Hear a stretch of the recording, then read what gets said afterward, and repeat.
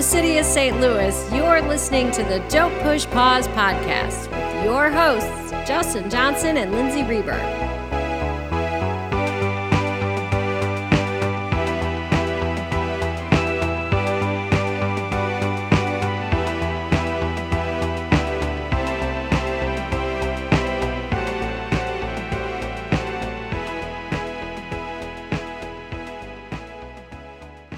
Welcome to the podcast. Hello, Justin. Welcome back, everybody. How are you, Lindsay?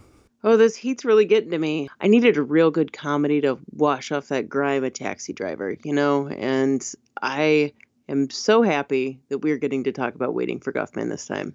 Yeah, I agree. As much as I love Taxi Driver, I just really needed something light to kind of, just sort of get that out of my brain. Yeah. And it couldn't have been better. I think you have to follow it up with a comedy, Also, this particular style of comedy, too, was like just what I needed, because this is a movie that is very heartfelt as it is funny.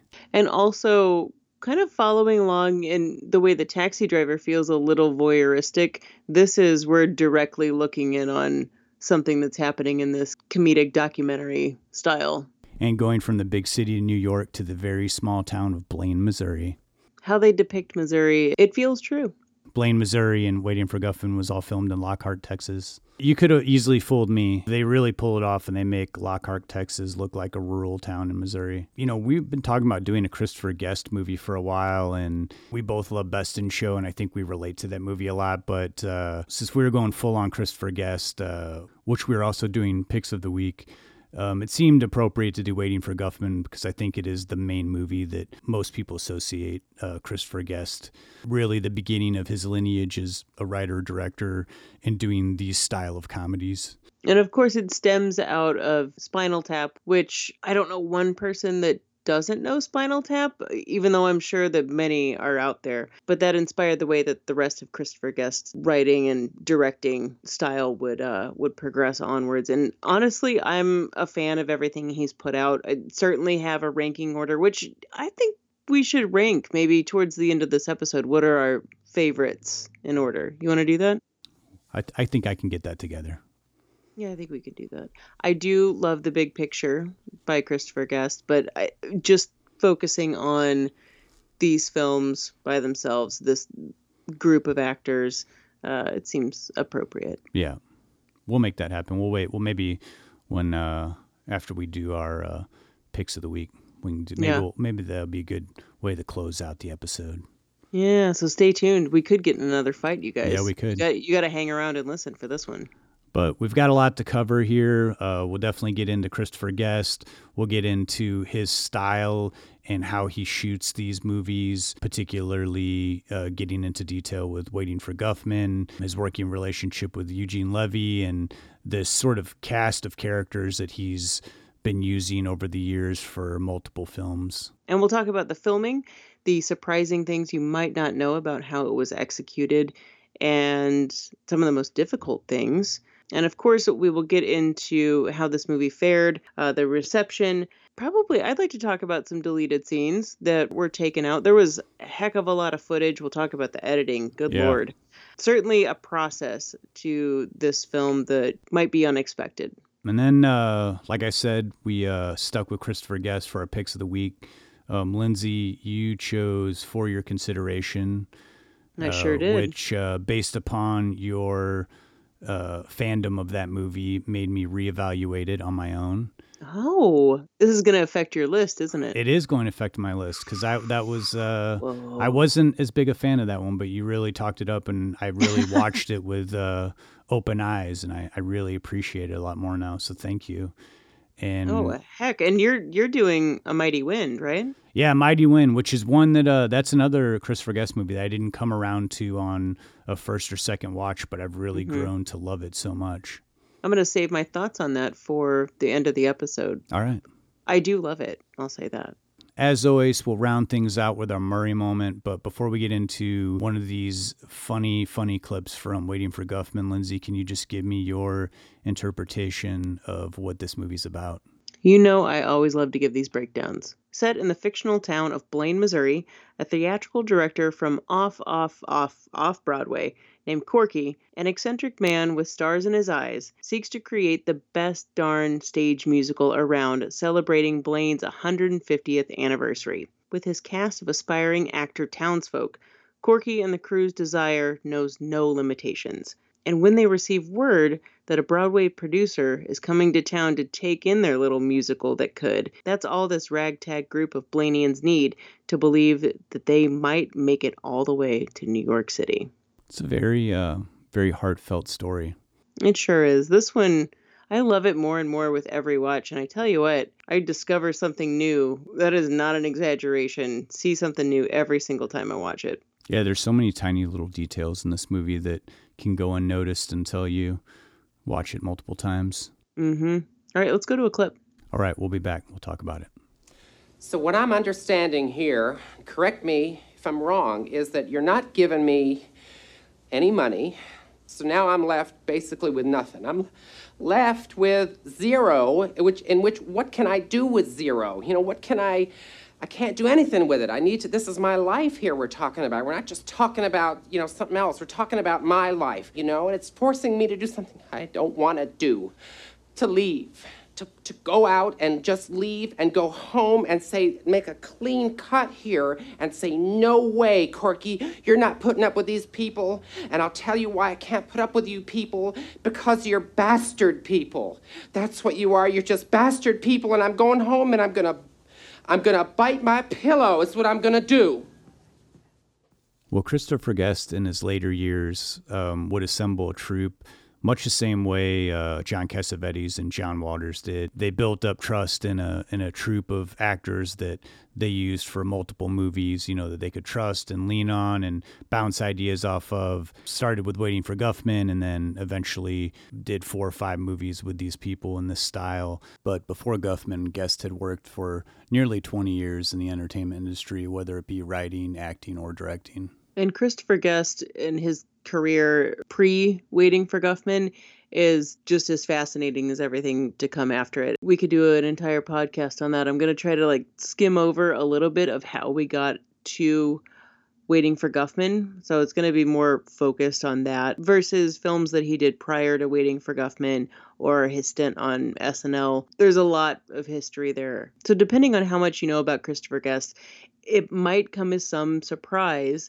that he was actually never part of any type of improv group. Many of his actors, whether they're in every one of his films or in just a few of them, predominantly, they all come from some type of improv comedy troupe. Whether it's Second City, primarily, it's mainly Second City.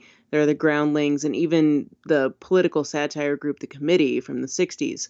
So it is really surprising to me that Christopher Guest was never a part of this. But that doesn't mean that he wasn't connected somehow to all of these comedians that he was surrounded with. He certainly did start out, like Justin already said, doing writing, but all the while was making connections along the way. It might come as some surprise to know that he and Michael McKean, when they were 19-ish, when they were really young, they were roommates and weren't in any type of acting group or anything like that, but were working on things together before they even knew what improv was. Christopher Guest said that he and Michael McKean would be taking the bus to and fro together and would be working on comedy bits and just kind of spitballing. Before they knew it, they were cooking. They had something going, but they didn't know really what to do with it. So round about 1970 is when things really picked up for him. He and a friend of his wrote a couple pieces for the National Lampoon magazine. And in 1970, the Lampoon was just starting, and luckily, Guest knew someone that worked there, submitted a few pieces, and was eventually published. And I think it was in the 3rd issue, so just right at the very beginning. And soon after, he became a regular staple at the Lampoon. And while his writing talents were definitely used in the Lampoon, he said, hey guys, I have more talent than just this. I can direct, I can act, I can do voices, I can do a lot of things, and suggested trying to venture beyond the magazine. And that's when the National Lampoon's Radio Hour began. I'll go into that a little bit later in our Murray moment. But that just by itself is a whole segment. So I'm not trying to skip over anything or minimize any part of Christopher Guest's history. There's just a lot there. So getting involved with the Lampoon and the National Lampoon Radio Hour meant that you were also going to start being involved with people in improv groups like Second City. And eventually, and this is, we're still talking about in the 70s here, those incarnations and the careers of all of those people involved, skyrocketed. So Christopher Guest might not have been involved in these various improv groups. He certainly knew a lot of people involved. And eventually, Second City TV, which was the Canadian version of Saturday Night Live, that was on for quite some time, not obviously as long as SNL is still on television, but that was where Christopher Guest first saw Eugene Levy and really became kind of smitten with what the guy was doing on Second City TV, and just thought his impressions were wonderful and his work was something that he really identified with. But strangely, they hadn't worked together. And even though there was a lot of crossover between Second City Toronto and Second City Chicago. Now let's speed up a little bit. We'll go back to Eugene Levy in just a second. But the original idea for Waiting for Guffman came when Christopher Guest was seeing one of his kids' plays of Annie Get Your Gun, and noticed that it was so funny and sweet that these kids were taking the play so seriously, and became overwhelmed with the idea of, man, this would make a really great movie of putting adults in this same position. This whole idea of the discovery delusion. And I don't know if there's anyone out there that's listening that did high school plays or anything like that. I certainly had that delusion. I did high school plays. I feel Waiting for Guffman on a level that is so much deeper than just as a movie. That discovery delusion is completely real. And that's what Christopher Guest saw and where the nugget for this movie came from. So as this idea was beginning to be formed, I believe it was around about 93, where he had just completed filming Attack of the 50-Foot Woman with Daryl Hannah. And that was a success for HBO, but it was also a giant production. And it was something that while Guest succeeded doing this film, he was much more comfortable with smaller productions and kind of wanted to go back to that. So in talking about this idea that was being worked over in his head about doing a play that people are taking very, very seriously and thinking that they can maybe get famous off of doing some local play, he's imagining this concept and mentions it to his wife and says, man, Eugene Levy would be someone that I would really love to write with. And you might not guess he's not the most extroverted person considering what he does, but he's not really a go-getter. So he mentions this to his wife, Jamie Lee Curtis, and she says, you need to just contact him, just do it. And he actually does, where she's someone that's not afraid of contacting anyone. He's more of the reserved kind. He contacts Eugene Levy and says, hey man, I've loved you on Second City TV. This is the idea I have for this. And originally, Eugene Levy thought it was a prank that Christopher Guest was calling him and bringing this up. But Guest knew that he was a skilled improv comedian. He was a writer and had also starred and co-written in 1984's The Last Polka, which was another documentary-style comedy that was stemming off of Second City TV characters. So the connection to writing, to comedy, to doing this documentary style, and even with writing music. Guest knew that Levy could write music, and all of these ideas began to formulate, and kind of just this brilliant nugget was created. And pretty much Guffman, they banged it out in I think it was just a month. But by writing this out, it wasn't what you would typically think of as a typical movie script. And Eugene Levy, his career's even stranger than Christopher Guest's, but his role in Guffman and his writing contributions, I think, can't be outdone. And I think it was brilliant how they started to do this. Now, they got a producer on board who was Karen Murphy, who did, you might be familiar with True Stories or Drugstore Cowboy. She'd also worked on Spinal Tap. And with the production designer from Attack of the 50-Foot Woman and The Big Picture, all of these people that had worked with Guest were very supportive. And then this questionable element of the script and what Guest and Levy chose to do, which was, I think it was a 16-page outline, but not have any dialogue, and really go into this trusting the players involved that they could improv this entire film, songs aside. The songs, of course, no one's going to make up songs on the spot and music on the spot. But all of the dialogue, for the most part, in this film is improvised, which I'm astounded by that. All of these movies, Waiting for Guffman and everything to come after it, that 95% of them are improvised, that's insane to me. These are some of the best improv actors alive. Each actor was given their character description and what they were doing in the scene and what their purpose was in this world of Guffman. What they were able to do is have liberty in what their character would say, but it did have to make sense for the character and for the scene. It couldn't just be this sort of arbitrary nonsense. It had to make sense to the story and scene. So they were adhering to an already airtight structure. They were just given the freedom to come up with their own lines. So the actors, they did have something to pull from and they did have something to work from and get an idea of what they were going to say. It wasn't just sort of like they showed up on that day and they said, hey, you're the sheriff. And then they just started rolling the camera. A lot of times there are scenes where the other actors didn't really know what a particular actor was going to say. And so, it made for a funny scene because the actors are reacting to a different tone that the actor's taking them. We can say, for example, the scene where they're all outside of Corky's door, after they find out that he's quit the play. And they're all, banging on the door like, Corky, we love you. We need you to come out here. And then Parker Posey has that freak out and she tells them to just shut up, just shut up. And she screams at them and walks down the stairs. And that, their reaction of whoa, okay. And it makes for a funny scene and it works. It makes sense that this was everything to her. She quit her job to do this, and so it fits for her character, but they didn't know that she was just going to start screaming at them.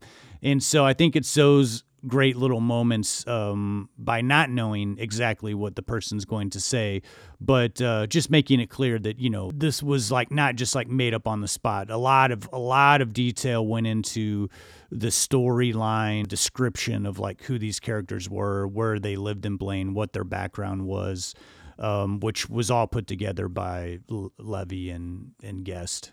And with this intermingling of having an outline, having character descriptions, and the actors being ready to know exactly what their character would do in a particular situation, they were set up in some ways of, for example, no one knew what the character of Corky, played by Christopher Guest, was going to look like. So when they step into the audition room, and it's not like Corky looks like a freak of nature, he's just very eccentric look. I mean, it's his hair, really. It's the toupee on his head that is off-putting, for lack of a better word. And so that is going to immediately set some sort of a tone. Let's say with the audition scenes, too, they were told what songs to do, but the way in which the audition went, the execution, that was all thought of by the actor. And so you are seeing the reactions of Bob Balaban and Christopher Guest and the other judge. I apologize for not knowing his name. You were seeing their real reactions within their characters, and they're seeing it for the first time. So the way in which all of these factors come together creates a world that you have to have when you're creating a movie, but it's something that pushes the story forward and makes it seem very real, and also creates a hell of a lot of footage for Christopher Guest to go back through and edit out what works and what doesn't. But these actors didn't have 20 takes either. I think max it was maybe 4 or 5, if that. This was a pretty tight shoot. They shot in Lockhart, Texas for 30 days, which is, even by indie standards, it's a pretty short shoot. And they knew that there was going to be a lot of footage because improv lines and some stuff was going to work, some stuff probably wouldn't. The play section of the movie, they filmed a lot, so much of them actually performing the play Red, White, and Blaine. And so they ended up shooting 58 hours of footage that they were going to cut down to a 90-minute movie. So a lot of decisions had to be made. Luckily, it's a documentary style, so you can do cutaways and things that normally wouldn't fit in a narrative film. Editing flow structure wouldn't work. But it wasn't a very arduous editing process, taking 18 months to edit, like a normal movie taking 2 months to edit. Granted, all documentaries take a long time to edit, because generally they have way more than 58 hours of footage. I mean, some documentaries take like 3 years to edit, since they had a story already written and everything, but they still had to really, really figure out like what worked and what didn't. And I think it was Eugene Levy who said, if it doesn't push the story along, let's just scrap it. Even if it's like this great bit, we need to make sure that it looks like a documentary, but it's still flowing like a narrative, and that there's a constant story arc that's happening and moving with these characters. And originally, one of the first cuts that Guest did, he actually took out Corky completely. He wasn't in the movie anymore. And it was the producer, when she saw that version, said, I think you should consider putting yourself back in. Which is, I don't even know what that movie would look like without Corky. It's bizarre to think about. And it's kind of insane. They had enough story and footage that they could create an entire feature film version that doesn't include Corky, who's like the main character. But I think it shows that in the writing that they made the movie just as much about the town of Blaine as they did Corky's character. I mean, this movie is about Blaine and the history of Blaine. So actually, I guess I could see it function without him if they used more of their footage that they had on the how the town started and more of the townspeople. And I'm thinking about how this was filmed and how every take for each actor is going to be different. But we're talking about ensemble scenes where people are playing off of each other and not knowing what your acting partner is going to say. These people had to not crack up. Not only can I not imagine being on like that hard, but not reacting to the person that you're acting with in a situation like this. It just shows how professional all of these people were. It's just, sorry I keep going on about how crazy it is to me, but to do a movie like this that has such subtle humor, the type of comedy that this was just something that really we hadn't really seen since Spinal Tap. Yeah, I agree. I can't really think of any other movies that really touched on this style of comedy outside of Spinal Tap. I mean, I can certainly think of many really television shows that I think sort of adopted this documentary style or mockumentary style as it's described as, though I've come to find that Christopher Guest does not like the term mockumentary, though even when you look up Waiting for Guffman anywhere, there's a genre of mockumentary.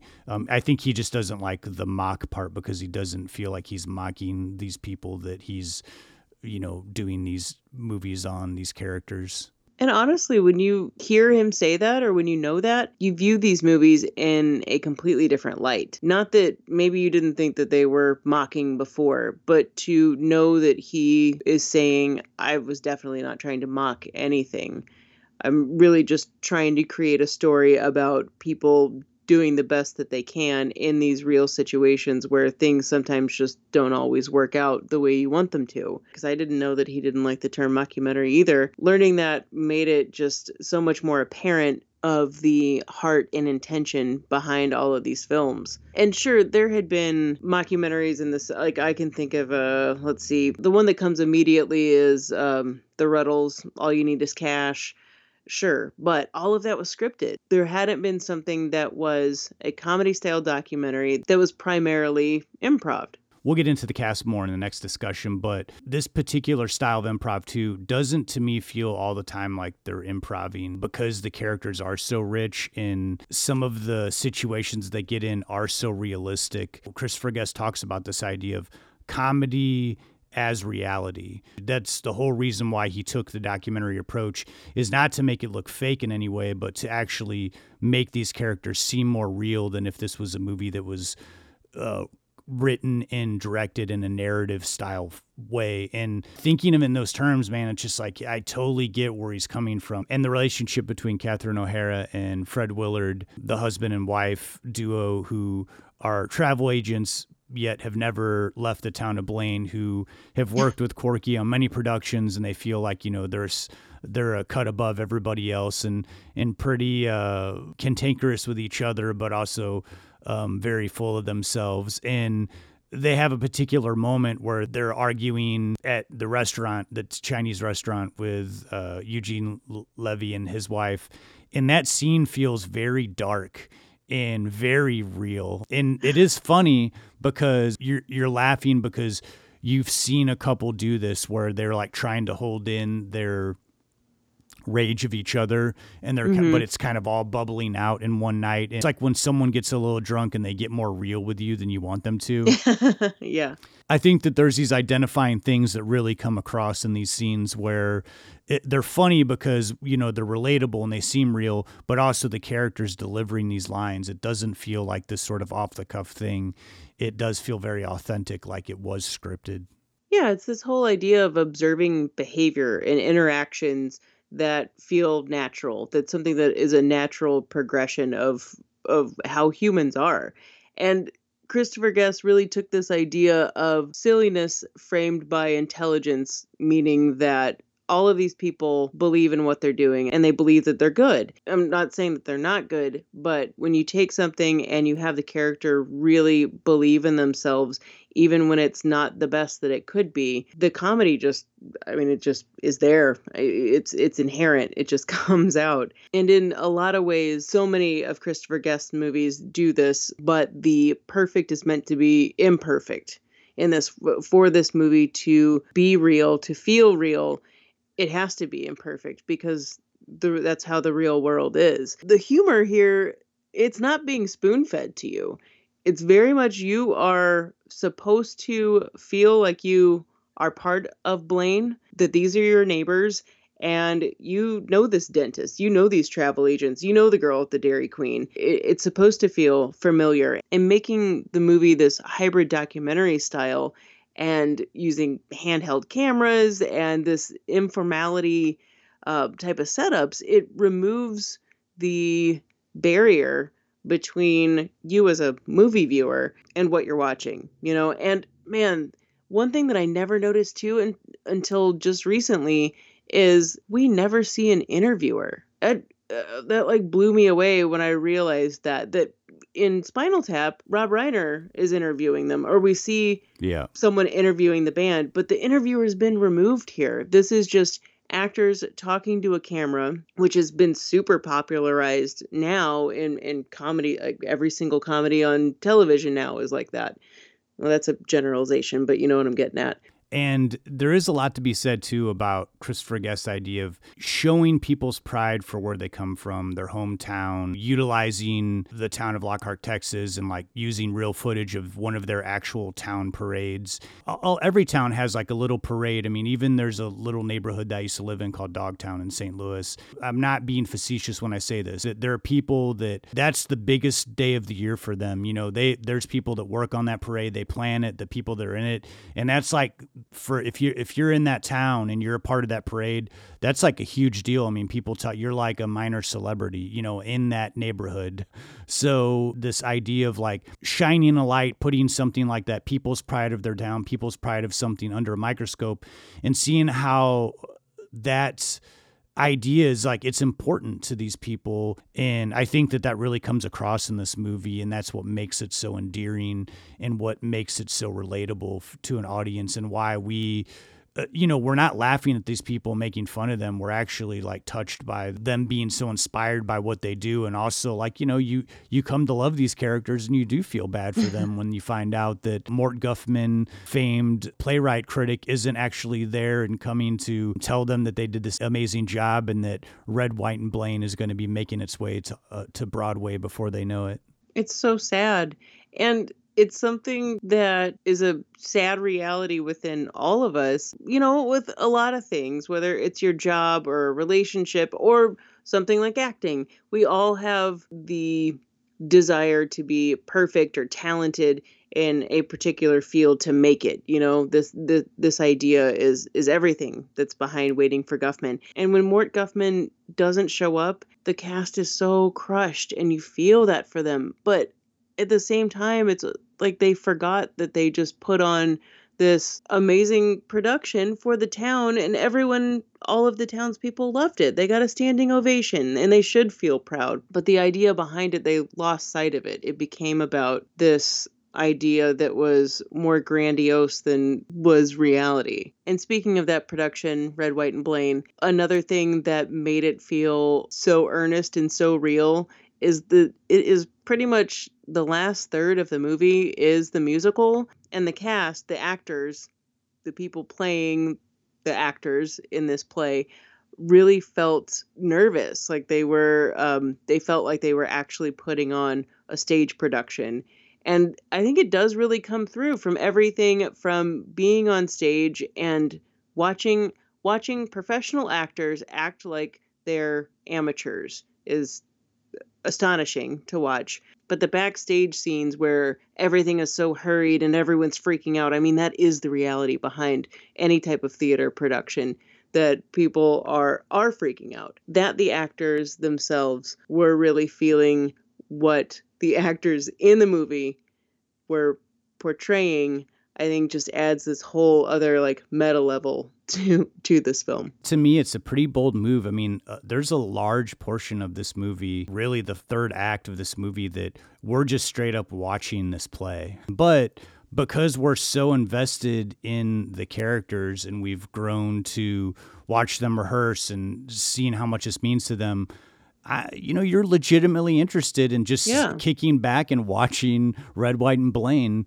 And and this was a big part of the production for Christopher Guest. And I mean, they actually had so much of Red, White, and Blaine in the movie that they had to cut 2 numbers completely out of the final cut. I can understand why, but I honestly, if they had a cut where it was like just the play itself with all the numbers in, as an addition to the DVD, I would totally sit down and just watch the play version of this movie.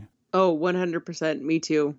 And the fact that shooting Red, White, and Blaine was 2 of the 4 weeks that they spent filming, I mean, that tells you how grueling and difficult that was for the cast. There's singing, dancing.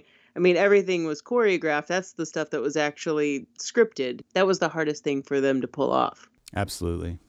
Well, let's go to another clip from Guffman. We'll come back. We'll talk about this Zany Cast, this repertory group that Christopher Guest put together. And we'll also get into the release and reception of Waiting for Guffman, which, unlike Red, White, and Blaine, garnered a lot of critical acclaim. You might be surprised to learn who wrote all the music to this film as well. We'll tell you. We'll find out when we come back. I don't want to interfere, but I think it would be... I think we have to work... I can't hear you. I think we have to work on the music a little bit more. But Fine. I don't want to make trouble, so... And I don't really want to do this in front of them. But Where do you want to do it? Well, I think we have to sit down and make a schedule that includes some music time, because I think Gene and I have to Why are work. you whispering? I'm right here. I don't I'm sorry. Do you want me to talk louder? Because I think that Well, now it would it's be too loud. Just talk like a normal person, okay? I think what they were doing was good. Well, to me, you yes, rehearse, you get rehearse. it perfect. You know exactly what you're doing, And then what? you forget about it. Let me Job. pinpoint you. You said they learn it, they forget it, and that's okay. That's great, Well, they've forgotten it. but they never learned it. So when do they learn it? I'm just saying, when do we have to But talk? what I'm saying is, if they're going to forget it anyway, down. then what difference does it make? I mean, you see what I mean? It's just like, it's like one of No, those. no, It's like please. Maybe it's a Zen thing. It's like how many babies fit in the tire thing. The old joke. No, you have a point. It's an interesting point. Now, as you said, Lindsay, in the last discussion, Christopher Guest had quite a career before, starting up production on Waiting for Guffman. He had made lots of friends in the entertainment industry, and once he started kicking around the idea of doing Waiting for Guffman, quite a few people were interested right off the bat. One particular actor being Martin Short. He was really excited about the script idea for Waiting for Guffman and asked Christopher Guest, when can he start shooting? And Christopher Guest immediately told him, you can't be in this movie. Like, you're too famous.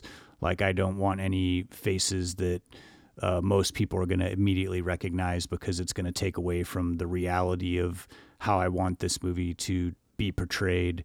And that's pretty interesting to me because you can imagine he probably could have gotten quite a few name actors in this and probably gotten a bigger budget, but the movie wouldn't have been the same. And later on, some of these actors did get a little bit bigger, but I still think that they don't sort of overshadow the characters that they play in his movies, like Parker Posey, she's a bigger name now. And even Eugene Levy didn't get to do the last Christopher Guest movie because, Schitt's Creek was taking off. And Fred Willard, who plays Ron of Ron and Sheila, Sheila being Catherine O'Hara, when he was cast for this, I think he was one of the first. Catherine O'Hara was already on board. Eugene Levy, of course, was. And then when Christopher Guest asked Fred Willard, he said, I definitely want you to be involved with this, but I don't really want to use actors where people know who they are. So at first, Fred Willard was flattered. And then he was like, oh, I'm being picked because nobody knows who I am? You kidding me over here? But the thing is all of these faces are familiar. It's just boils down to the fact of Martin Short could attract someone just by having his name in the movie. He'd already established himself. Everyone else had been around the block forever and were definitely known within the comedy world. But all of these people wouldn't necessarily distract from it being an ensemble piece. Yeah, and some of these actors now that they've been in so many of Guest's movies, I really can't even imagine anyone else portraying these parts. But also Guest had to use actors who were very adept at doing improv, because if you got somebody who wasn't used to doing that or who wasn't prepared, they could really waste an entire day or throw off the other actors. So he was also choosing comedic actors who had really great timing and who could come up with interesting and believable dialogue. And so many people come from improv groups. Eugene Levy, Fred Willard, Catherine O'Hara, and then even down to some of our bit players, just people that have a few scenes, Brian Doyle Murray, Don Lake, Deborah Thieker. Let's see, who else was in second? Paul Dooley that comes up. He's the UFO guy. These are all Second City people. We also have Steve Stark. He's from the Groundlings. And then you've got people like Parker Posey and Matt Kiesler, who didn't really have an improv background. They weren't known for something like that. Like Matt Kiesler, I know him from The Last Days of Disco, but that was well after Waiting for Guffman. But Parker Posey was an indie movie queen at this point, and that was just beginning to blow up for her. And Parker Posey, even though she didn't come from an improv background, Christopher Guest said, right away he knew he wanted to go with her, and said she was, one of the best at doing pauses. I didn't really think about too much, but then when you listen to, watch her scenes, you're kind of hanging on every word that she says because you're just waiting for her to finish her sentence, which it takes her so long to do. There's so many little things that each one of these actors does, whether it is a line that they come up with or something so small that you don't even notice it the first time through. And it was Christopher Guest pointing out the scene in which Catherine O'Hara and Fred Willard are doing their audition. And you see Catherine O'Hara mouthing Fred Willard's lines because that's something that an amateur actor would do in order to keep their place and know what the next jumping off point's going to be. But to think about yourself as an amateur actor in a scene, just thinking about the attention to detail that these actors had for these characters just showed how seasoned and how professional they all were. And, I kind of want to spotlight Fred Willard, who passed away just last year. He's such a strong point in all of these Christopher Guest films. He seems to play a similar character in all the Guest films, this sort of like buffoonish man who is always kind of like ribbing people, trying to get a rise out of somebody, adding some sort of colorful commentary on the situation. But I think it's Guffman that he really, really drives it home, especially his needling with Eugene Levy, being a dentist, pun intended there, always doing all these like dentist jokes. You also get the sense that, he's very overbearing to his wife and very controlling and kind of thinks he's the smartest guy in the room, even though he's the most idiotic. He just does it so well. And it's a fine line where you could just be like, God, this guy's so arrogant and annoying. But I always get the biggest laughs from Fred Willard's roles in Christopher Guest movies. And I heard Fred Willard say that the idea behind Ron and Sheila went back to an acting team, which was a couple that he had when he was just starting out acting. And the dynamic between them was very much like Ron and Sheila, and how we see them at home. He wanted it to be like that because that's what he envisioned, like these people's home life being like. That was based on people that he had known in his past. And I think certainly for other guest movies, I've heard Eugene Levy say the same thing about his character. And for your consideration, I think a lot of these people are based upon actual experiences that these folks have had in their real lives. And so many bit players in this, but, I wanted to kind of like single out our favorites. Probably my absolute favorite character in this movie is Michael Hitchcock, who plays Councilman Steve. When I think of Waiting for Guffman, the first thing that always pops into my mind is him going, "We love you, Corky!"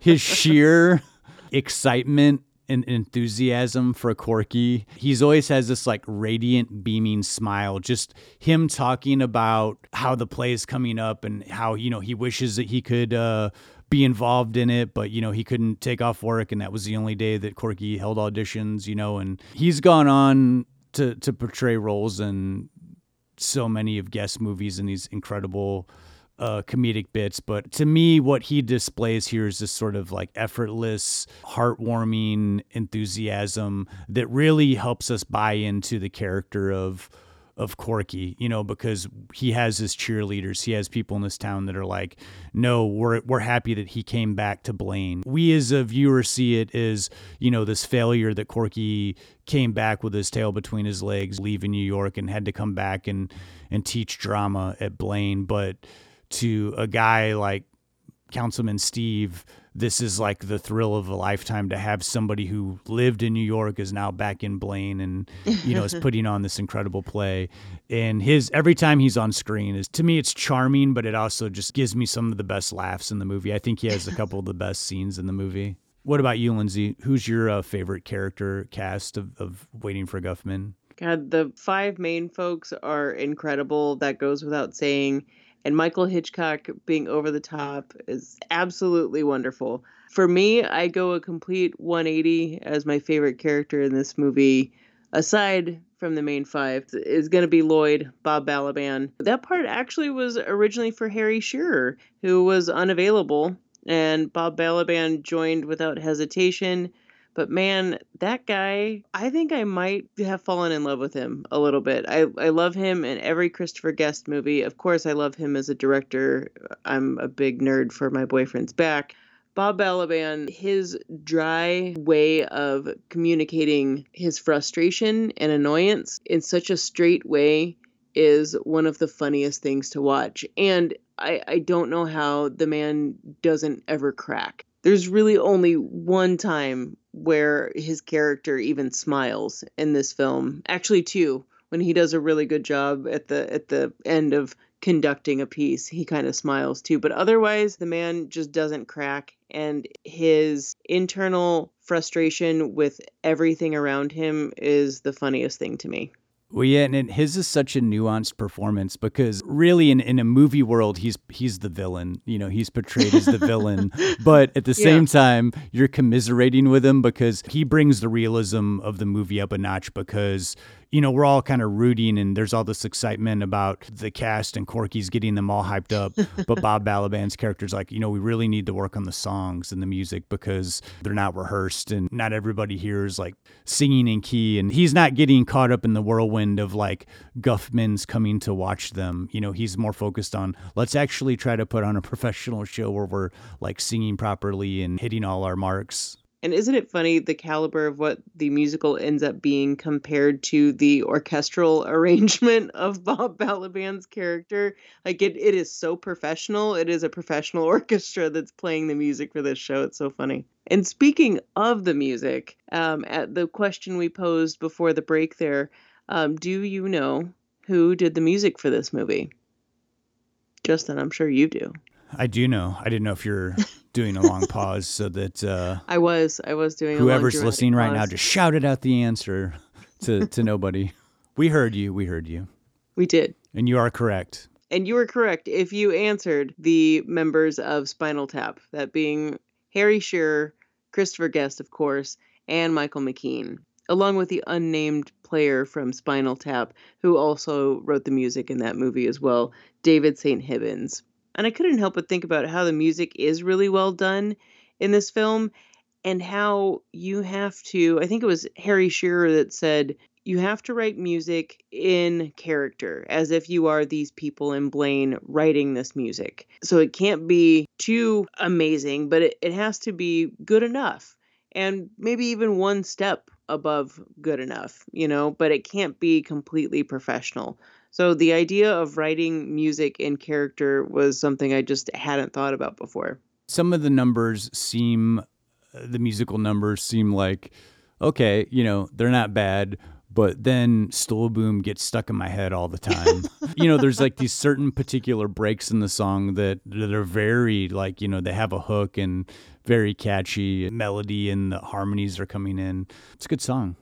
And I told you off the mic, I'm not afraid to say this on the mic. During a very sensitive time of the month for me, I might have been very emotionally affected by A Penny for Your Thoughts. I'm sorry, but there's something very sweet about that number. And it made me reflect upon, high school performances that were so earnest and heartfelt. And maybe they weren't perfect, but it was the intention behind them. And A Penny for Your Thoughts. Ugh. That one's going to get me every time. As lame as that sounds, it's going to get me every time. Yeah, you know me, whenever we're doing any movie with music involved, I always reach for the Spotify, and that's my go-to work driving music. And holy crap, were you jamming the soundtrack? No, unfortunately, I don't know that they ever released a soundtrack, but I was kind of hoping that there was, something available where I could just listen to the songs done in some sort of way, but I don't know that was ever released. I'll look that up before we get to our final thoughts, and I'll see if I can find any info on whether or not there was any official soundtrack released to this movie of the songs from the play. Well, whether or not there was a questionable soundtrack release, the reception and release of this film could have been a little bit more. Originally, this debuted at the Boston Film Festival in August of '96, and shortly after was at the Toronto International Film Festival, but it wouldn't be released to theaters until late January. I think it was January 31st of '97. And really, it was only released, what was it? Was it like 50 or 300 theaters? It wasn't that many. Yeah, it was a very, very short run, though I do think that it ran for quite a while, like in limited runs from city to city, kind of that platform style release that indie films would do, where there was only so many prints, but like one theater would get it for 2 weeks and then it would get shipped somewhere, that same print. So by the time one theater would get a print, it'd be all like beat up because it'd been in like 3 different locations. And the movie did not make back its budget. It's kind of not surprising, but again, sometimes when this happens, it has nothing to do with the quality of the film. It is just simply the rollout of it and the marketing for it, or that maybe they didn't know how to market something like this. We've done almost 80 episodes, Mm-hmm. and this always happens when we're doing a cult film where we have the same conversation about how nobody saw it, and then it came to video, and then all these people saw it. For some reason with this movie, I don't know why, everyone that I've always talked to about Guffman saw it when it came out. So this is always one of those movies when I find out that it made no money and that it was like kind of not successful right away. It's shocking to me because I've known so many people who are Guffman fans and Christopher Guest fans that liked this movie. But then I start thinking, I'm like, wait a minute, Best in Show hit, and that movie was probably one of the bigger successes for Christopher Guest. And then Mighty Wind hit really big. And by the time Mighty Wind hit, I think people had gone back, and like, oh, this guy did another movie, back in before Best in Show, and just kind of attaches to the lineage. And you just think like, oh yeah, everyone's been with him since Guffman. But man, really? It didn't even make its money back at the box office, for how small of a budget. And I don't remember this being one of those big TV movies that was on television all the time, but people found it, and it's a very beloved movie, and I feel like Christopher Guest did what very few directors do, and they followed it up with not one, but two movies that kind of fit in his trilogy of the faux documentary style and all the same cast of characters, kind of doing variations of what they started in Waiting for Guffman, and a very strong trilogy at that. Strangely enough, I remember the exact moment when I heard about this. My aunt and uncle said that they had seen it. So they had seen it somewhere in St. Louis and were just on the floor rolling that it was one of the funniest movies they'd ever seen. They hadn't seen anything like it. It made such an impression on me that when it was available to watch, I remember my mom grabbing it. And I don't think I even knew what to make of it around that time. I knew that it was funny, but it also hit really close to home. So I saw the humor in it, but I also felt very seen at the same time, you know? It's a fun movie to quote. Oh my gosh, yeah. There's definitely quotable movies like Goodfellas and all that, but I feel like when you start quoting Waiting for Guffman, people like perk up a little bit more. And that's when Blaine became the stool capital of the world. Oh, and that's, when we got the big stool boom. The big stool boom. It's wild to me that a lot of this stuff was just like off the cuff, but it's become part of like quotable film history, especially the Corky Sinclair, the end credit sequences where we're seeing where the characters are now, like this epilogue of like after Guffman didn't come and after Red, White, and Blaine's premiere night, where all these characters went, and Corky moves back to New York and isn't just doing plays, but now has opened up his movie memorabilia shop. And he has like he's talking about having the remains of the day lunchbox. And it's one of the funniest it's things. To me, and it's like this tiny little moment, and it's the very end of the movie. So you're getting what I think like legitimately one of the biggest laughs, like at the very, very end. And that's one of my favorite scenes. And it's wild to find out that was just the scenes with Corky in that memorabilia shop. That was apparently one of the hardest things for them to do for Waiting for Guffman. It was like securing all the rights because they had to go and contact every single person that he brought up, so they had to contact Anthony Hopkins and Emma Thompson to get releases to do their characters for Remains of the Day. And they just sort of laughed and were like, yeah, whatever, to use it. But he said that, when they're showing the big, character figures of like Anthony Michael Hall and like the Brat Packers. Yeah, the bobbleheads. Christopher Guest said that was kind of harder to get the licensing rights for that because the Brat Pack didn't really know how they were going to be used. But eventually, everybody signed off on it, was fine. And they got a artist from Austin to design all of these sort of the action figures and the lunchbox. And it personalizes the universe in which Corky lives. I'm glad you brought up Corky's store, because there was a little change that they had to do. There were a lot of things that had to be amended or switched around when they finally got in the editing room and maybe needed to do some reshoots or straight up change the ending for some things. And specifically with the store there, we understand it to be in New York, that Corky's moved to New York and he has this little niche specialty shop. Well, in the original version, he had actually set that store up in Blaine, and it was in the middle of the movie. This wasn't something that was ending. Corky had already set up this shop, and it was more Wizard of Oz themed, adding to that whole ambiguous sexuality thing that is about Corky. We didn't really bring that up, but man, just a quick mention, I love that is not an issue, that it is a half mention of a wife named Bonnie that we never see, and it's really on the audience that is inferring his sexuality, but it is never brought up or an issue. I love that facet. And to go with that, another thing that was cut out of the original ending was that Steve Stark, played by Michael Hitchcock, and Corky were inferred to be together living in New York at the end of the movie. But Christopher Guest felt that it was unimportant to do that, and that answering the question of is Corky gay or not was so irrelevant to the movie as a whole. And again, love that decision. Some other things, not just deleted scenes, but I thought was interesting to find out that in the original version of the script, they actually don't even do the play. there's like a tornado, because originally it wasn't in Missouri, it took place in Kansas, and it was more tied into that Wizard of Oz theme. And there's actually a tornado that hits the theater, and I think the ending of the movie was like you just see the camera actually fall over on its side because the tornado had hit the theater and destroyed it. And then they moved it to Missouri, and then they sort of scrapped the whole tornado idea, which I think was better for it. Oh my gosh, yeah. It would be so devastating, even more devastating, if we never got to see this play that they spent so much time working on that got wiped out by a tornado.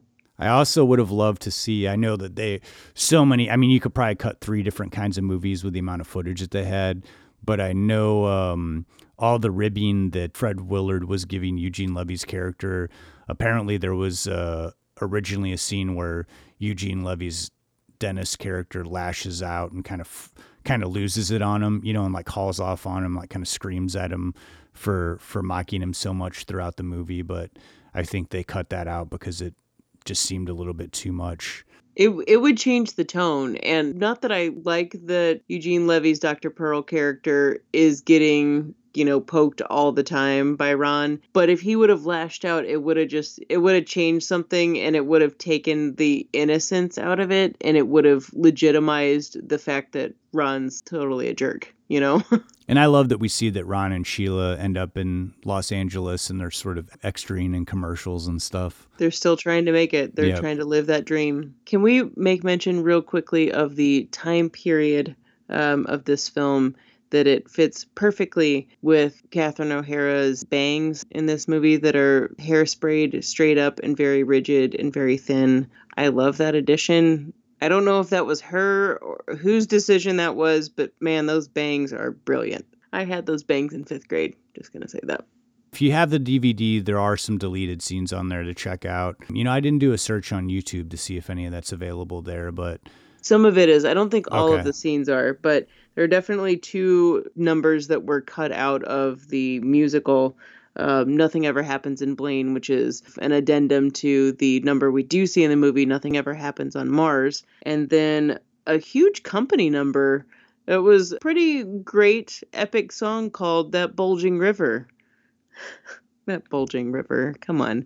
But you see so much work that they put into just these musical numbers, and that had to be cut out for time. Completely nothing wrong with them at all. They're great scenes. All of the scenes really that are available on the DVD that were cut out. It's kind of one of those things you're like, this would have been totally fine in the movie. There's a real sad one between Ron and Sheila, but it adds more depth to the crappiness of their marriage and kind of how how Sheila's pretty unhappy. There is something about this movie when I put it on, just that brisk, it's like 84-minute running time. There's so few movies that move this quick, but that give you such a full story and a full set of characters. And I forget how fast this movie is. I mean, it's just so short. Yeah. And before I know it, we're already into, watching Red, White, and Blaine. I think it's a really great decision they chose. Let's keep this really fast-paced, the story moving. As long as the audience understands the characters, then let's move on and let's, get to the play. I completely agree with you. The pace of this movie is wonderful, and something like this could lag if a viewer wasn't in it, some type of pseudo-documentary style type of thing, but it really doesn't. I think it's a wonderful movie to put on with any type of audience or any time of day, really. I know we always talk about like Sunday movies. This is an any type of movie. Totally a anytime movie, and also a movie that I think it enhances it upon multiple viewings, because no matter how many times I watch this movie, I catch something new, because a lot of the humor, it's so quick, and you might be watching one character and completely miss what another character is doing. And that happens a lot with ensemble pieces, but especially because everybody's functioning for comedy. It's easy to miss just a reaction that somebody gives. I'm always looking for something new every time I watch it. And I also find, too, that it's hard for me to watch Waiting for Guffman and not immediately within the same week followed up with like Best in Show or Mighty Wind. It's really hard not to. You kind of just want to watch them all in succession. Speaking of Mighty Wind, we should probably get to our picks of the week. We'll come back for some more Waiting for Guffman and our final thoughts. But Lindsay, as we said, we did both guest picks, me doing Mighty Wind, but you did one, probably the guest film that I was least familiar with, but I've revisited, and it's really won me over in the last week, and that's For Your Consideration. What can you tell me about that movie? Watching the first scene of this movie epitomizes everything it's about. We open with a section of the Bette Davis film Jezebel, and the camera shows us Catherine O'Hara's character reciting lines, word for word, with the utmost emotion one can have while also completely sucked into a performance. This must be perfection in her mind, what she strives for, and also what we return to for the final scene of For Your Consideration. The desire to make it, to be iconic, to be remembered. These feelings are a throwback to Waiting for Guffman, except on a larger scale, and are meant to satirize the truths about the Hollywood movie system. Another thing that's different this time is that this movie isn't exactly the documentary-style comedy that we've been talking about with Waiting for Guffman. There's a little bit of that element, but there's always an interviewer involved. This movie made me remember Christopher Guest saying, no matter what size of a production, high school to Broadway to big budget movies, aside from the dollar amount, everyone deals with the exact same pressures, concerns, demands, jealousies, and whatnot. Everyone has the same desire to succeed. Like many of his films, For Your Consideration takes us behind the scenes and into a world which feels so honest and relatable, even if the audience doesn't know this actual world in their daily life. Guest rekindles most of his company from previous films, but it really can't be ignored that this one really feels like Catherine O'Hara's in the spotlight. And the story's this.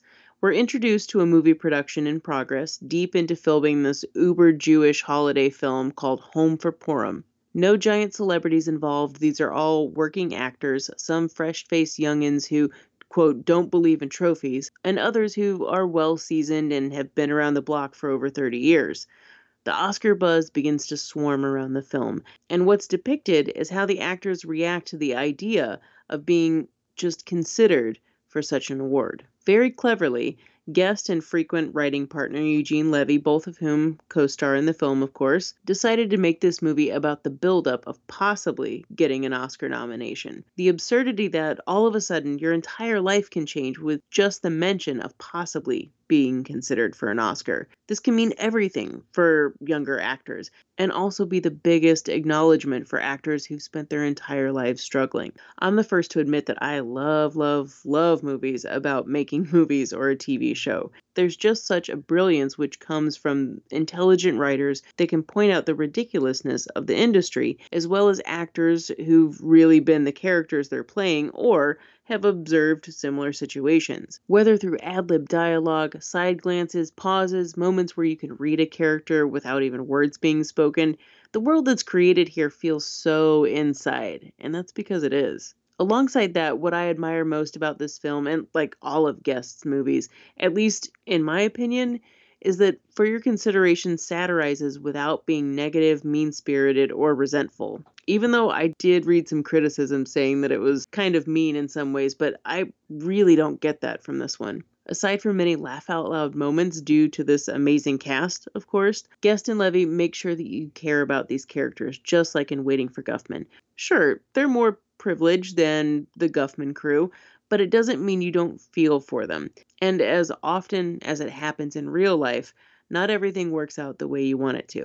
We see how actors react to criticism, praise, and the insecurity of all of that, to the writer involvement in a production and how that can massively change, the outside influence of studio bigwigs, agents, and the surrounding media involvement and tabloid journalism. It's all depicted here, from the good to the bad. But I can't help but feel every single bit of this film is from actual experiences. Alongside Guest and Levy, and of course Catherine O'Hara, Henry Shearer, Parker Posey, Christopher Moynihan, and Rachel Harris are the central core to the film and the stars of the movie that's being made in the film Home for Purim.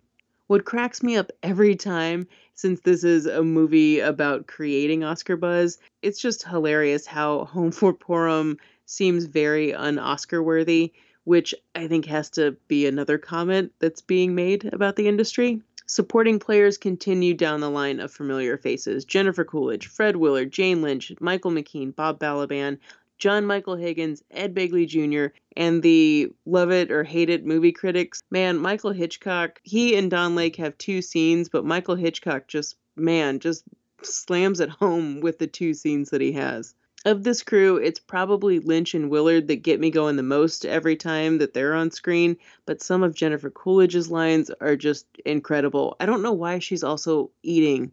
Every time she's in a Christopher Guest movie, she's always eating something. After so many movies, it is still unbelievable to me that these folks can come up with such amazingly ad-libbed comic moments that can leave you on the floor. As for the lingering Oscar buzz nominations, Guest's decision to end it in the most ironic way was just absolutely perfect. I feel like it's the only appropriate way to end this movie. His films don't have the happiest of endings all the time. They're just more realistic. My heart hurts at the end of this movie, but Guest doesn't abandon the idea of maintaining reality for the sake of a rosy conclusion. In their own way, these actors at the end find their own paths, just like what we all have to do when life throws you a curveball. In the end, For Your Consideration's satirization of movie making and the hype world is done with such dead-on accuracy, but without a bitter, angry, or ill-willed aftertaste. I truly do adore this film. I know it's not their favorite, but man, I really do love it. It's up there on the list for me. Yeah, like I told you, I didn't come around to this one for a while. It was your enthusiasm for this movie that made me kind of go back to it, because I just kind of, I don't know, I guess I'd written it off as that Christopher Guest movie that I wasn't going to go back to, but I really enjoyed it. I think you make a good point there, though, that I think the first time I watched it, the movie that they're in seems so terrible that you're like, how is this becoming noticed for Oscar buzz? And I don't think at the time I really picked up on that it may be the joke that there's a lot of these bad movies that kind of get Oscar buzz going before anyone's even seen the movie, just because of the caliber of the people that are in them or the story. And then once people actually start seeing it, they're like, oh, this is like an over the top sort of, bad melodrama. I gained a new appreciation for this one, so thanks for going to bat for Your Consideration. Oh yeah, definitely. I really want to hear about A Mighty Wind. I went back and watched this again because actually this might have been my version of For Your Consideration. I liked it. It was fine. Maybe it was just that it has a serious edge to it that didn't speak to me at the time. Going back and watching it after all of these years left me with a completely different feel. Yeah, Mighty Wind was one that I had to watch a few times before it really sunk in with me. The first time I watched it, I honestly don't think that I liked it. One of the main reasons is because though I love all genres of music, and I do enjoy some folk music, though I think more what would be considered modern folk, even the bands that they are parodying in A Mighty Wind are bands that I was not familiar with, but I don't think that you have to know those bands to understand bands that were once popular back in the day and they're trying to get together. You could easily do an entire podcast on this movie because it's so involved, so I'll try to just shrink this all down into this tiny little pick of the week moment here, but the spawn of this whole movie came from Guest, Harry Shearer, and Michael McKean would do this group called the Folksmen, where they would dress up like folk guys and had actual folk numbers, and they played this on Saturday Night Live in the early 80s. They also, whenever Spinal Tap was going on tour, they would open for Spinal Tap to just kind of throw the audience off and then switch in outfits and then go back on a Spinal Tap. So this was a group that Guest had for a while, and then he got the idea of like, what if we did this whole parody take on all these folk bands getting back together? So the main idea of the movie is that there's a big producer who produced all these folk bands in the 60s. Irving Steinblum passes away. His adult kids decide to put on this tribute concert, and they're going to have these bands that were popular in the 60s all get back together. Some are still playing, like a second generation of that band is playing, but they contact all these groups and say, hey, why don't you come back together? We'll do this live concert, as a tribute to my father who, signed all you guys back in the day. We're going to, we'll do it in a town hall, nice town hall. It'll be live on television, like a PBS type station. And so then we start seeing all these bands come together, the Folksmen reuniting. There's also the new Main Street Singers, who are like a second generation of the Main Street Singers. And then we see Mitch and Mickey, who are my favorite in this whole ensemble, played by Eugene Levy and Catherine O'Hara. Not to get too much into all the different characters. There's a lot. I mean, if you're familiar with Christopher Guest movies, it's sort of the same type deal. You know, he's bringing all his cast of characters that you've seen in his other movies, kind of swapping them around in different characters with just hilarious dialogue. But you're also seeing, you know, this realistic takes on people getting back together and drudging up the past and trying to get back together to put on this concert, and then also preparing, you know, much like we see in Waiting for Guffman and much like we see in Best in Show. A lot of the movie is them preparing to put on some sort of performance, and then at the end, the last bit of the movie is them actually putting on the performance. And much like Guffman, the songs had to work in Mighty Wind, and they're actually like real. It's, you know, it's good music, you know, so because you have to see all these people actually perform. And not only are the songs good, but you also see the different styles, because each band comments on like, oh, well, they're doing the poppy version of this and we do it the stripped down way version of this. So we're getting to see the different styles and how, you know, interpretation of, you know, because a lot of times folk singers would do the same songs or whatever, but they would do their own different interpretations.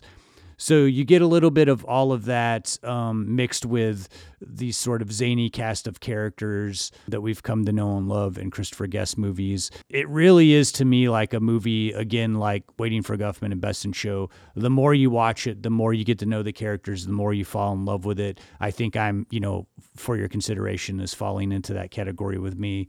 I've watched a lot of Christopher Guest over the last 2 weeks here when we were prepping for Waiting for Guffman, and I just have like even more appreciation for what he does and his style of filmmaking and his way of thinking on how to do comedy. It's really unique. It's really intelligent. And it's really, again, I've said this several times, this word, but very heartfelt. You know, I really feel for these characters. Also a very talented musician and composer and songwriter, which is really evident in The Mighty Wind. Yeah, I think most obviously that is the biggest thing, is the musical talent behind all of the writing in A Mighty Wind is pretty wonderful. I gained such a bigger appreciation for this movie after this last rewatch. Yeah, wasn't the biggest fan when it came out, but liked it enough. And then I think it was hearing Christopher Guest saying he doesn't like the word mockumentary. And then it was right after that when I watched A Mighty Wind, I saw the heart of this movie. And it became something else. Yeah, these Guest movies, they grow on you and grow on you. All right, don't you think it's time we reveal our rankings of our favorite documentary comedies of Christopher Guest, Justin? Yeah, and there isn't a whole lot of science behind the way I did this. Mainly I was sort of chalking it up to watchability, and I always kind of rank a movie by how much I want to sit down and watch it. Like if I had these 5 movies in front of me, which ones would I want to watch the most, and my various reasons for that. Okay. So I can go first if you like. Yeah. Well, coming in at number 5, I have Christopher Guest's most current mockumentary, and that is The Mascots. And though I find this movie to be pretty funny, and I haven't seen it as much as I've seen his other films, I did watch it twice. And I think that there's some great stuff in there, but there's not necessarily one central character that really ties the whole thing together that I'm kind of hanging on to. And then also too, the other 4 movies deal with like theater, music, dogs, and film, all things that I can relate to a little bit more than being a mascot on a sports team. So that comes in at number 5. Number 4, I have For Your Consideration, which is one, like I said, I've really grown to appreciate a lot more, thanks to you, Lindsay, again. Coming in at number 3, this is where 2 and 3 might get a little more controversial, I guess. Interesting. Okay. Number 3 is Best in Show. Interesting. Though I love Best in Show probably more than any of his movies, some of the characters in Best in Show are almost a little bit too grating at times. And so though I find the movie hysterical, I do sometimes, it's like a little bit of an anxious movie to watch. Coming in at number 2, Mighty Wind. I've just really grown to love this movie so much. I love the music in it. I love the character dynamics. I just think it from start to finish, it's hysterical. And then coming in at number 1, I don't think it's a big surprise, Waiting for Guffman. This movie is just absolutely hysterical. I love it so much. I'm so happy that we chose Waiting for Guffman as our episode for the podcast. It's been really great to revisit this one so much. And honestly, it has not gotten tired the entire time. Well, what is your ranking here? Are you going from 5 to 1 like I did? Yeah.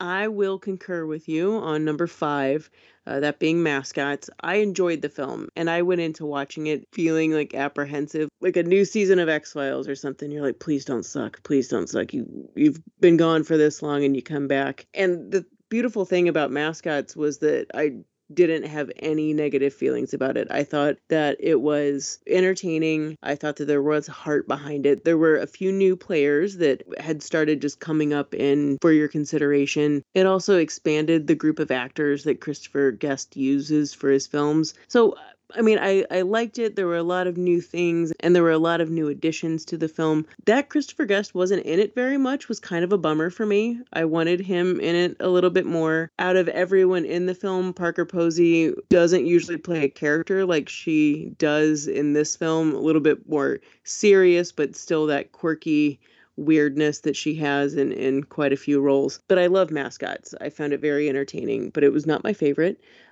Coming in at number 4, here's where we differ. It's going to be A Mighty Wind, Justin. And not that I don't love it. I've said it the whole time. I love all of Christopher Guest's films. And I, like with you, music is a giant part of my life. But when comparing to all of the other ones, the serious tone that it takes at times, and because I, have had heartbreaks involving music and makes me feel a little bit too much. And sometimes I don't want to when I'm watching one of Christopher Guest's films. But it's very entertaining. Everyone's performances are wonderful, and the music is incredible. As for number 3, it's going to be For Your Consideration. You've already heard me talk about how much I love this film. That one is going to have a lot of watchability for me, if not for any other reason, just being that I love films about the making of movies and TV shows. It's very entertaining, and I enjoy the realistic take that the movie has on the film industry. Number 1 and number 2 are real hard for me. It's such a toss-up. I see what you say about Best in Show, about having some characters that are somewhat grating. It's almost like Waiting for Guffman was the training wheels for Best in Show. Best in Show is much more polished, and everyone seems so on top of it that it's a little scary in the actors, like how good they are at embodying these characters.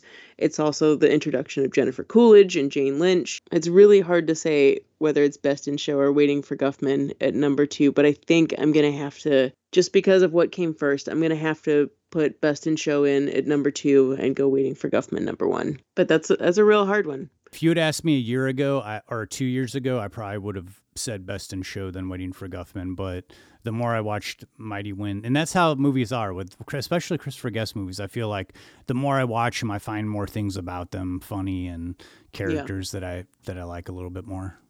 There's a funny story that I love to tell people whenever Best in Show comes up, is that I have a very good friend. She's basically family, and she's a little over 70. She's been grooming dogs for 60 years or 55 years, long time. And you would think a longtime groomer, someone with a great sense of humor, is going to find Best in Show hilarious. She thinks it is not funny at all. She doesn't get why people think that it's funny, and it's because she's so in that world and is just like, what, this is reality. I don't get why people are laughing. I think that is such a funny story, and I get it. I totally get why it cannot be funny to someone who lives that life or is familiar with that world. But, I think that movie's hilarious. Sort of the same feelings from a lot of rock stars at the time This Is Spinal Tap came out. It was too real. They didn't find the humor in it. They were like, this is too close to realistic of what it's like, of the excess and the ego. If we were to throw a ringer in like Spinal Tap, where would that fall? Ooh-wee. I know. I threw you for a loop on that one. You weren't expecting that one. Gosh. Spinal Tap might squeeze its way into number 2. Whoa, really? Yeah. Yeah, I think it'd be number 3 for me. That's one that the jokes hit really hard a lot of the time. And I feel like they're really going for it. It's a little bit edgier movie than these other ones. Yeah, I think it's way more biting for a lot of reasons. Well, there you have it. Those are our rankings. If this is something that you enjoyed, listeners, please do tell us. We would definitely put together more rankings for other future movies for other episodes. Oh, yeah. We could come up with some of these ranks. A lot of people like a rank, and I don't blame them. I enjoy reading a ranking myself. Yeah, who doesn't? Yeah. And then, tell us what your rankings are on the Christopher Guest movies. That's a great idea. Send us an email, comment on a post on Facebook or Instagram. Let us know. Now let's get back to business. Here's your Murray moment.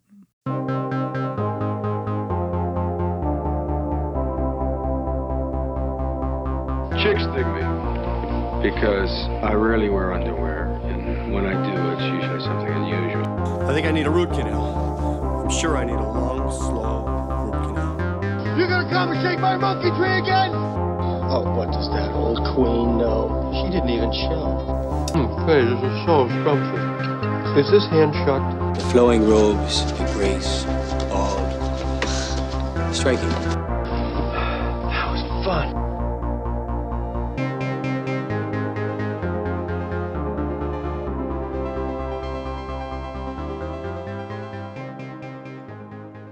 If you don't already know, there's a ton of interconnectedness in amongst the up-and-coming comedians building a name for themselves in the 1970s.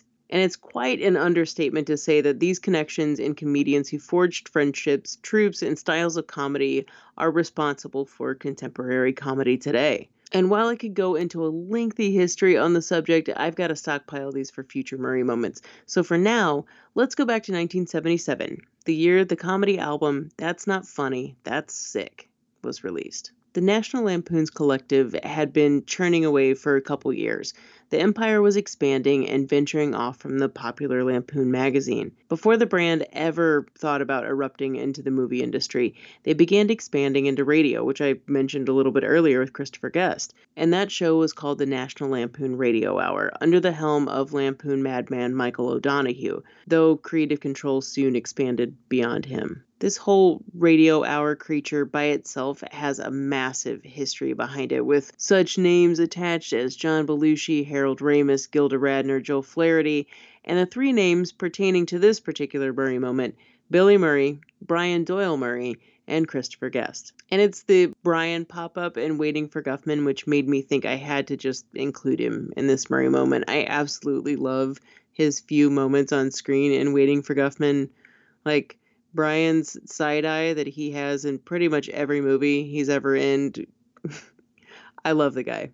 As I spoke about in the Murray moment from episode 61 of Ace Ventura, these 3 also worked together via the Guerrilla Video Collective TV, but their roots went back even further. The National Lampoon Radio Hour was written and produced by a core group of Lampoon folks, which included Christopher Guest, who began writing, performing, and arranging musical numbers for Lampoon albums released between 72 and 74, and he later became a prominent staple for the group. In its original form, the Radio Hour ran for just over a year, from November 73 to December 74, and was broadcast on 600 radio stations. But a couple weeks in, the program would be cut down to a half hour because sponsors were reluctant to advertise based on the controversial nature of the Lampoon magazine and the material covered in the show.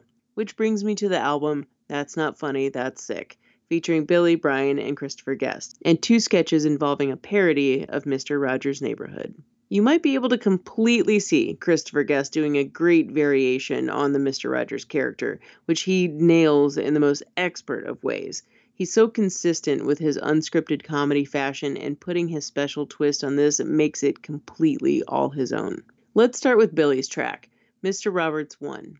Christopher Guest, as Mr. Roberts, interviews just somebody called a bass player, which is played by Billy Murray. I feel like musicians get this humor in the sketch because it plays on the lazy bass player stereotype who's clearly only got music on the mind. A simple guy, implied he's a little sloppy, lasting long into the night and sleeping into the afternoon. Justin, you think we can go to a clip real quick? I think I can make that happen. We're going to talk today to a musician, the guy who plays the bass. And you know what a bass is, don't you? Can you say that? Don't? Sure you can. Hello. How are you? You think you get somebody to give me a cup of coffee or something? You're not used to getting up early, huh? I'm not here yet. What time do you usually get up? I usually get up when the sun is warm, like 1:30, 2 o'clock in the afternoon. I like to get up around 6:30. That's insane. You're stupid. Huh? You should sleep late, man. It's just much easier on your constitution.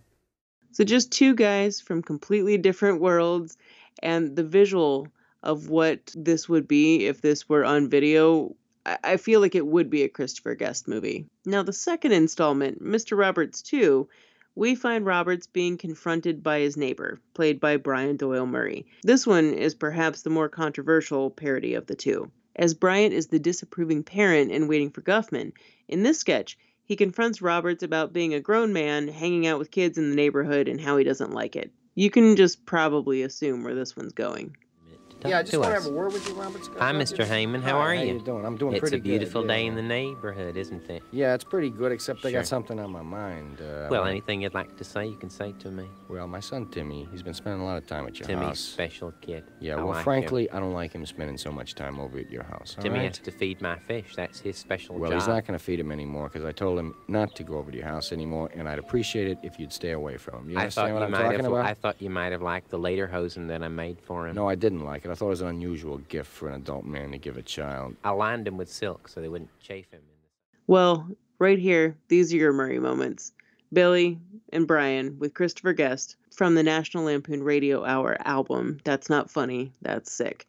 Whenever possible, I really advise you going back and listening to old comedy albums like this. You're going to find some things that are probably offensive, but it's the time period. How many times have we said that on this podcast? You got to take that into account. It's not saying that that's excusable, but just remember that. If you were ever a fan of comedy albums in the 90s like Adam Sandler's, like I was, things like that just maybe wouldn't even exist without albums like these to come from the Lampoon. So I hope these little glimpses into Billy, Brian, and Christopher Guest brought you back to a special time in comedy and to these guys' roots. Wow, this was a really deep dive for your Murray moment for this one. Yeah, it happens sometimes. Man, they're just so many, but they're hard to find sometimes. Like, you know something happened, but finding the evidence of it is very hard. It's still, I just wish I had Bill Murray's number. I could just call him for like 10 minutes every 2 weeks and just ask for a little bit of clarification, you know? Yeah. Thank you so much for that Murray moment. You know I love doing them, of course. So I did look and I did find out that there was an original soundtrack released of the songs from Red, White, and Blaine. Okay. But from what I can understand, it was never released publicly. They did it as like a promotional thing when the movie came out. So it's a pretty rare and hard to find CD. So if anybody out there has a copy or can, knows where to find it digitally, please let us know. Where did all of those copies end up? Yeah, I would love to listen to that. Yeah, I would love to listen to that too. There's probably one on eBay for like $100. I mean, a Waiting for Guffman lunchbox goes for $200, so I could see that soundtrack being even more than that. Yeah. If anybody's hanging on to a Remains of the Day lunchbox, definitely hit us up on that one too. They make really good early Christmas presents. Did you have any final thoughts on Guffman before we close this thing out? I had one little personal note, but nothing too crazy. I think we got most of all the little behind the scenes tidbits that I had written down. Yeah, we covered so much in this movie, and I think, like watching the film, there's so many little things that you can uncover upon another rewatch and another one. I'll have 80 more things after I watch this movie again that I'll be like, oh man, I should have said that too. There's just so many things in here. But there was one tiny little thing that warmed my heart, and I guess it's really just personal to me and anybody that was ever involved with Second City. Not that I ever was, but there's a special thanks to a woman named Joyce Sloan, who was considered like the mother of Second City and just a overall powerhouse behind Second City. And anyway, just a huge bigwig there, and fostered every comedian that you've ever heard of to come out of Second City. And I had the pleasure of meeting her twice. I used to work for her brother when I lived in Chicago, Danny Koval. What's up, Danny, if you're listening? And Danny was nice enough to introduce me to Joyce. And I gotta say, walking into that woman's office, it was intimidating. You just walked into like this celebrity that you've never heard of, but she's completely responsible for all of the improv to ever come out of Second City. And to see her being thanked at the end of Waiting for Guffman just like really, really warmed my heart. That's awesome. Yeah. My final thought is also a tiny bit personal as well. Oh, yeah? There's a tiny part, during the audition scenes for Waiting for Guffman where the actor Jerry Turman, he's the guy who's doing the Raging Bull audition. Yeah. After film school, I moved to Austin and I worked at cable access television. And when I was working there, I was checking out equipment and I was teaching some of the camera classes. And I had the idea of a short movie about this guy whose wife has passed away and he doesn't have anything to do with his time, so he just has a cable access show where he just shows pictures of his wife and talks about her even though she's passed away.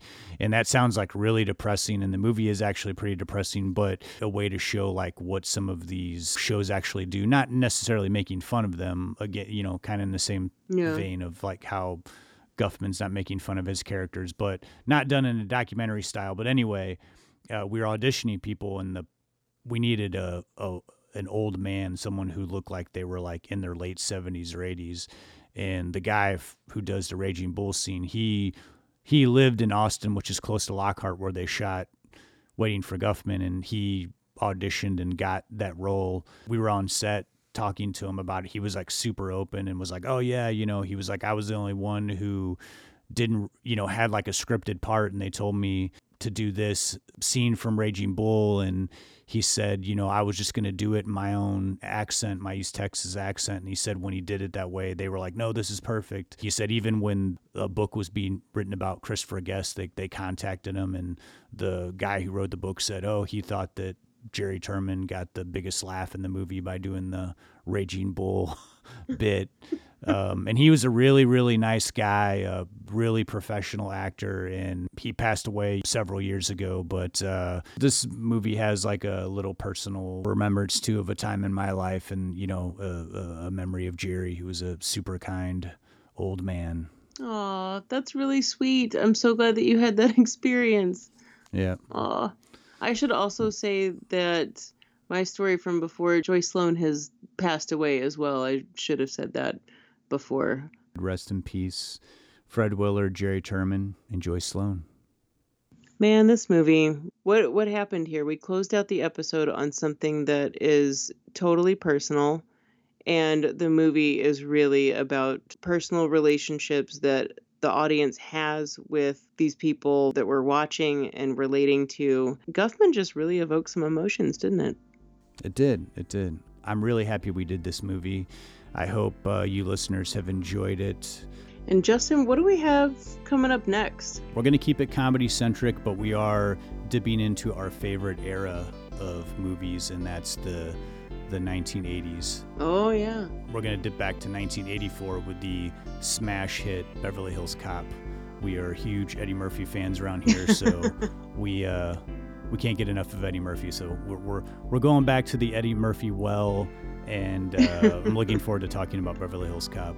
It never gets old talking about anything he's involved with. So that's coming up next time.